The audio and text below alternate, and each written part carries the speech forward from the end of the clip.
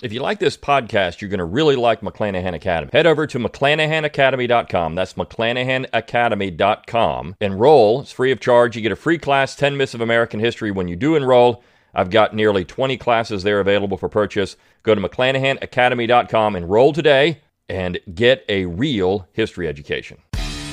Brian McClanahan Show, episode 637. It's time to think locally and act locally. Welcome to the Brian McClanahan Show.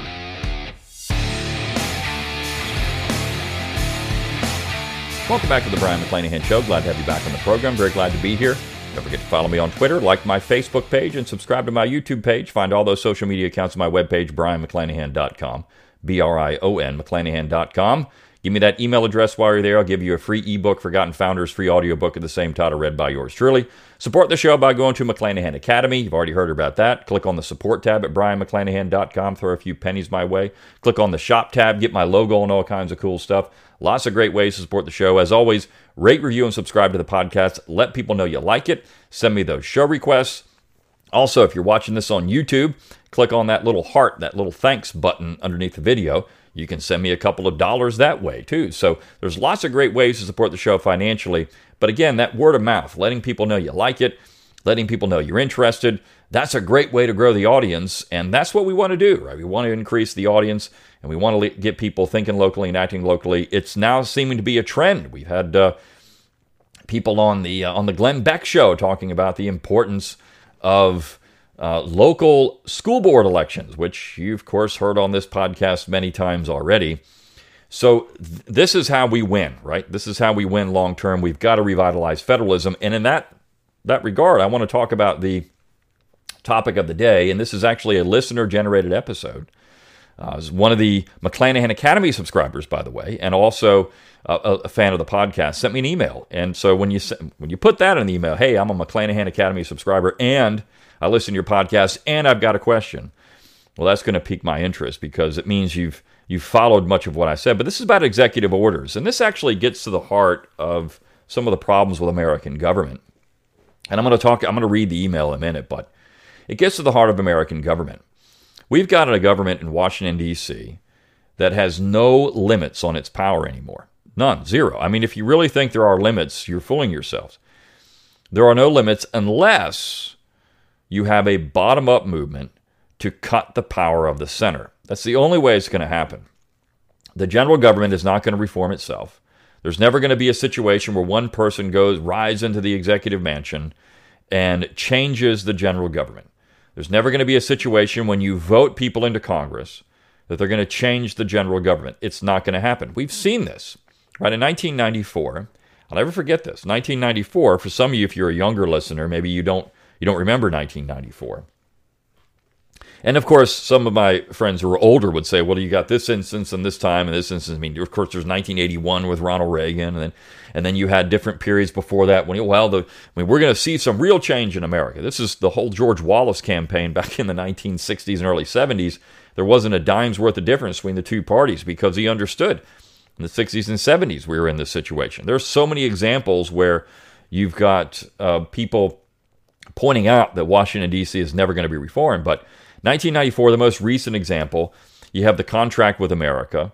The Republican Party rides into Washington, D.C. Supposedly, they're going to change everything. They're going to create a culture and a climate of limited government, real federalism. We're going to rein in the powers of the president and the Congress, and nothing happened. Why? Because they got into Washington, they figured out, hey, this is a pretty good gig. Well, who cares about term limits? Who cares about reining in the power of the central authority when we get something out of it? I mean, we can control the reins of power. We can do things that we want to do. So why would you change that? And this is the real issue. The only thing that will ever check power is power. And so the question, and I'm going to read this, and I'm going to answer the question, but I'm also going to go off on a different tangent with it. But here's the question. He says, now, longtime listener and McClanahan Academy student, I would like to hear an episode on legitimate versus illegitimate executive orders. You stated that a pardon is something the president can constitutionally do. Well, this is true because it's in Article 2, right? But are there any other examples of legit executive orders? Is this something the founders debated? I know that executive power is out of control today, but were there legit orders that the president would constitutionally be allowed to give? Is an executive order binding or just a suggestion for Congress? What would be the constitutional difference between a pardon and something like an immigration order? So there's a lot of questions in there, right? First and foremost, you have to understand an executive order is not really directed at Congress. It's directed at the executive branch, right? So this gets back to the heart. But just bringing up Congress is a really important part of this. So would the founding generation be opposed to executive orders? No, they wouldn't have. If the executive order was simply directed at the executive branch to implement something that Congress said it had to do. And herein lies the rub, right? The real problem with executive orders is when they have the force of law, and the president essentially is making a law out of a decree. So I talked about this in 9 Presidents Who Screwed Up America. In fact, I had a proposed amendment which would make these things illegal. Same thing with executive agreements, which have the force of treaties. That's also a problem coming out of the executive branch. But the issue goes back to Congress. But let me say this about orders. Go back to, say, the Clinton administration. There was an executive order that he issued that one of his aides gleefully remarked simply wiped out the 10th Amendment. Well, you can't do that. But this is what the presidents think they can do now. They issue executive orders, or the other thing, it's also something they use now called signing statements that have the force of law, supposedly. Now, what is a signing statement? A signing statement is something when Congress passes a law and the president signs the bill, but then makes statements about certain parts of the bill that he would say something like, well, I don't agree with this, so I'm not really going to enforce it. That's a signing statement. And essentially he's saying that I'm voiding, I am vetoing parts of the bill without actually vetoing parts of the bill. You see? So back in the 90s again, you had the Republicans go after and want to implement a line item veto. Now think about this. Bill Clinton's in office, and they gave him a line item veto. Now that was unconstitutional because you would need an amendment to the Constitution that would allow for a line item veto. And eventually the Supreme Court correctly ruled that the line item veto the Republicans implemented was unconstitutional. It's not a bad idea, but the fact is the Republicans put it there. And so what the presidents did from that point forward, George W. Bush was, just famous for this or infamous for this, is issuing signing statements. You sign the bill, but then you say, I'm not going to do X, Y, and Z. Now, if you're a fan of Bush or say the Republicans, well, this works for you. Yeah, because the Democrats were controlling the Congress at this point, and Bush was simply going to issue decrees from the executive branch. Now, he's a symptom of the disease, which is executive government. But in reality, George W. Bush and Bill Clinton and Barack Obama and Donald Trump and Joe Biden and George H.W. Bush and Ronald Reagan, right? And Jimmy Carter and Gerald Ford and Richard Nixon. I mean, go back. Just keep going back. Okay? And Lyndon Johnson and John F. Kennedy and Dwight Eisenhower. You just keep going back, just work backwards for all these presidents. And Harry Truman, Franklin Roosevelt, all the way back. All of this abuse of the executive branch is really the result of Congress. Now, how can I say that? And this is where I get to that statement where the listener said, well, is it just a suggestion for Congress? No, it's not a suggestion for Congress at all. These things supposedly have the force of law. So what Congress will do, and this is where it all comes back to Congress. A pardon is something different. A pardon is in Article 2. The president can grant pardons. Okay? So that's something entirely different. But the Congress will pass legislation and allow the executive branch to implement that legislation. And see what the real problem in Washington, D.C. is, and it's why I've kicked around the idea for years of writing a book, How the Congress Screwed Up America. It would be a huge book because you would have to go through all kinds of things. But you could point out some big problems. The real problem in Washington, D.C. is not the executive branch. It's not the judicial branch. It's Congress. And that's because Congress has abrogated its responsibilities of being a check on the executive branch and the judicial branch.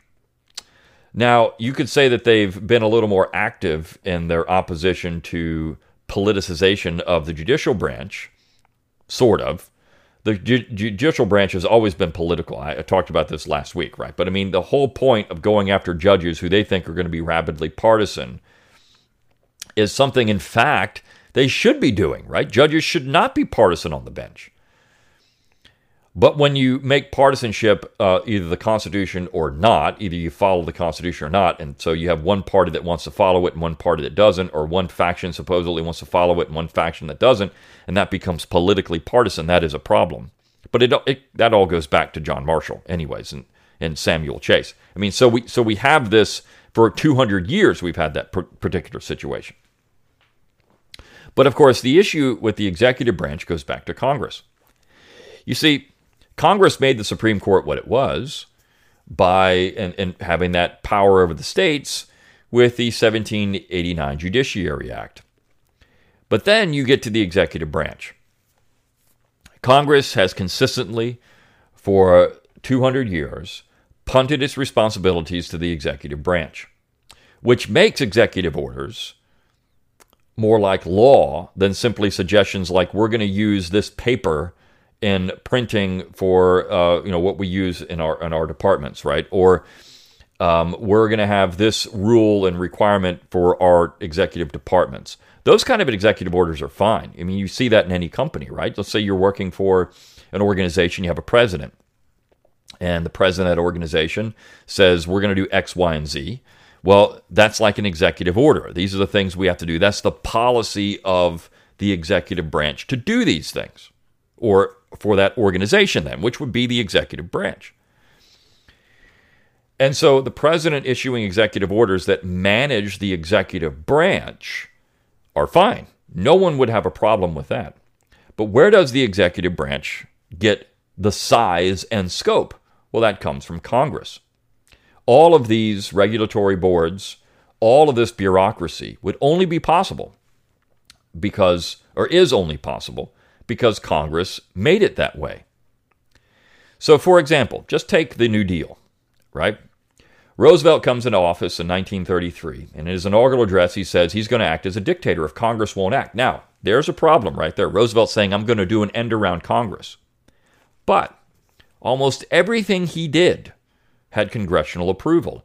Even so far, and John Flynn has pointed this out in his great book on the Roosevelt administration, but pointing out that Roosevelt was passing, or the Congress was passing rolled-up newspapers, because Roosevelt was writing the legislation, and Congress was simply passing it. And if they didn't have the legislation, Roosevelt would say, I just want this, pass the rolled-up newspaper till we get the legislation, and there you go. So the problem is, of course, the executive branch writing legislation, but who can stop that? What entity in Washington, D.C. can stop this kind of stupid nonsense? Well, it's, of course, the Congress. They could have said, we're going to write the legislation, we're going to do our job, we're going to take this role, and you're not going to do that. Right? So when George H.W. Bush launches his invasion of Iraq and gives the Congress a courtesy call, and that's all, because he says that's all I have to do, well, where is the problem there? Well, it's Congress not asserting its authority. George H.W. Bush should have been impeached for that. I mean, this is the issue with the executive branch. It's the Congress allowing these things to happen for partisan political reasons. It's something Calhoun pointed out. It's why I'm doing this class at McClanahan Academy on John C. Calhoun. And that class will be out this month. If you're listening to it, if you listen to this podcast on Monday, right, Monday the 23rd, this class will be out this month. So it's very short order after listening to this podcast. So this is why I did the class on Calhoun, because Calhoun was pointing these things out in the antebellum period. The problem really is the Congress, not the president. Think about other things we have going on in Washington, D.C. Well, budgeting. So the way the budgeting process works in D.C. now is backwards. The president will write a budget. The president, the Office of Management and Budget, the OMB, will write a budget for the executive branch, which basically is the entire government now. The legislative branch, the budget for that is very minuscule. But the president will write a budget and then submit that to Congress. And Congress will work off that budget. So essentially, the president is writing taxing policy, it's writing spending policy, and then the Congress will work off of that and decide if it wants to keep any of it or not. So Congress still has the power, but they're allowing the president to take the initiative and determine what they will need or won't need in the upcoming fiscal year. And of course, when you see all these roadblocks, it happens all the time, continuing resolutions to keep the government funded, it's because Congress won't do its job and actually come up with its own budget. So this is where it's remarkable when you have someone like Rand Paul say, well, look, we need the penny plan. We're gonna make the budget, and here's what we're gonna do. And people get upset about that. Well, how can Congress come? I mean, we need the president. The president raises taxes. The president lowers taxes. The president spends money. How can the president unilaterally go out and say, we need X amount of dollars? Now, the recent vote for the money spent in Ukraine is a nice example of this, right? The president asked for a certain amount. The Congress increased it, but the president set the agenda to spend the money. There should be no request at that particular point. The Congress controls the purse strings. If they thought it was essential to have $40 billion for Ukraine, well, then they should have debated it and come up with it themselves instead of allowing the president to make the request. If the people of the United States, or the people of the states, right, if you want to look at it either way, if the American people, if there is such a thing, wanted this type of spending, they would agitate for it, and then you would get it. But you see, this is coming from the executive branch. So the real problem is Congress. At the end of the day, when you look at what's going on in Washington, D.C., when you look at what's happened over all the history of the United States, the real problem has always been Congress. Go back to 1791. Hamilton issues his report on the public credit, and he asks for things. One of those things, of course, was a Bank of the United States. Well, how did that happen? Did Hamilton create that himself? No. Congress passed the legislation. And of course, the president signed it. And ultimately, the Supreme Court upheld it as constitutional. But where is the problem? Well, it's Congress. How about protective tariffs? Are they constitutional or not? This is a question. Well, who passed the protective tariffs? Did the president pass the protective tariffs? No, Congress did. How about federally funded internal improvements? Things like, even moving forward to today, things like the interstate system. Well, Dwight Eisenhower wanted the interstate system, but did he unilaterally create the interstate system? No, it was created by Congress. So in doing all these things, then go back to little things like the Interstate Commerce Commission. Well, where did that come from? In fact, that was passed during the Cleveland administration, a president that I actually like a lot, but Cleveland signed it into law. But the ICC was created by Congress. So Congress is creating all of this executive monstrosity, right? They're creating all this bureaucracy. This is what they do. They pass legislation, and that legislation then becomes part of the executive branch. And because there's no direction or oversight, Congress has even punted that responsibility.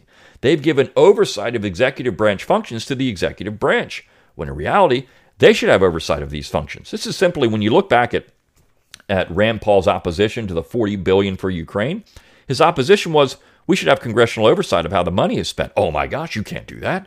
You can't have anyone look at what's going on here. There's no oversight. We can't have oversight of this. Then we can't spend the money right. Right? So this is what it came down to. Rand Paul was simply asking Congress to do its job.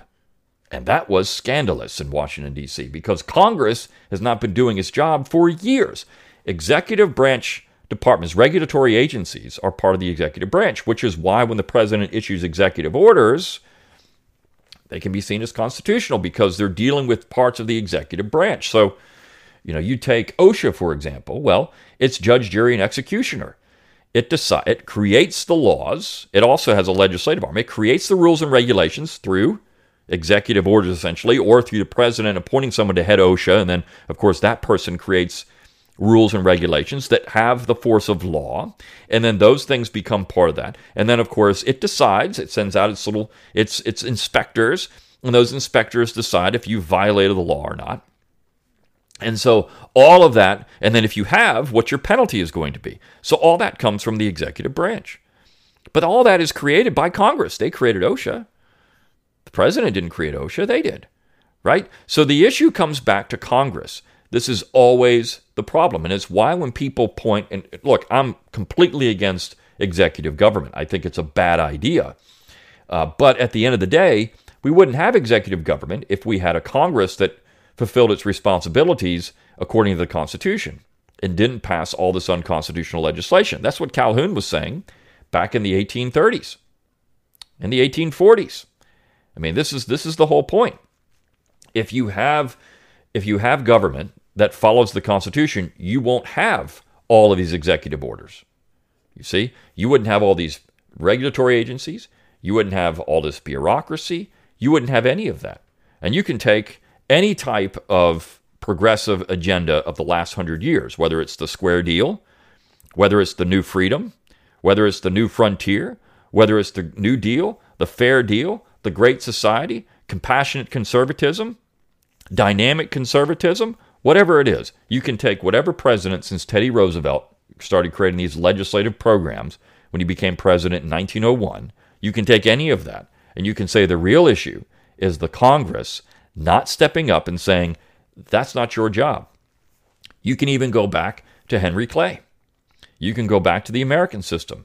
You can go back to any of that, right? You can go back to Hamilton and say, look, the Congress abiding by these unconstitutional things and passing them through and then giving authority to the executive branch it didn't have, or passing unconstitutional legislation to begin with, that creates the problem of executive government.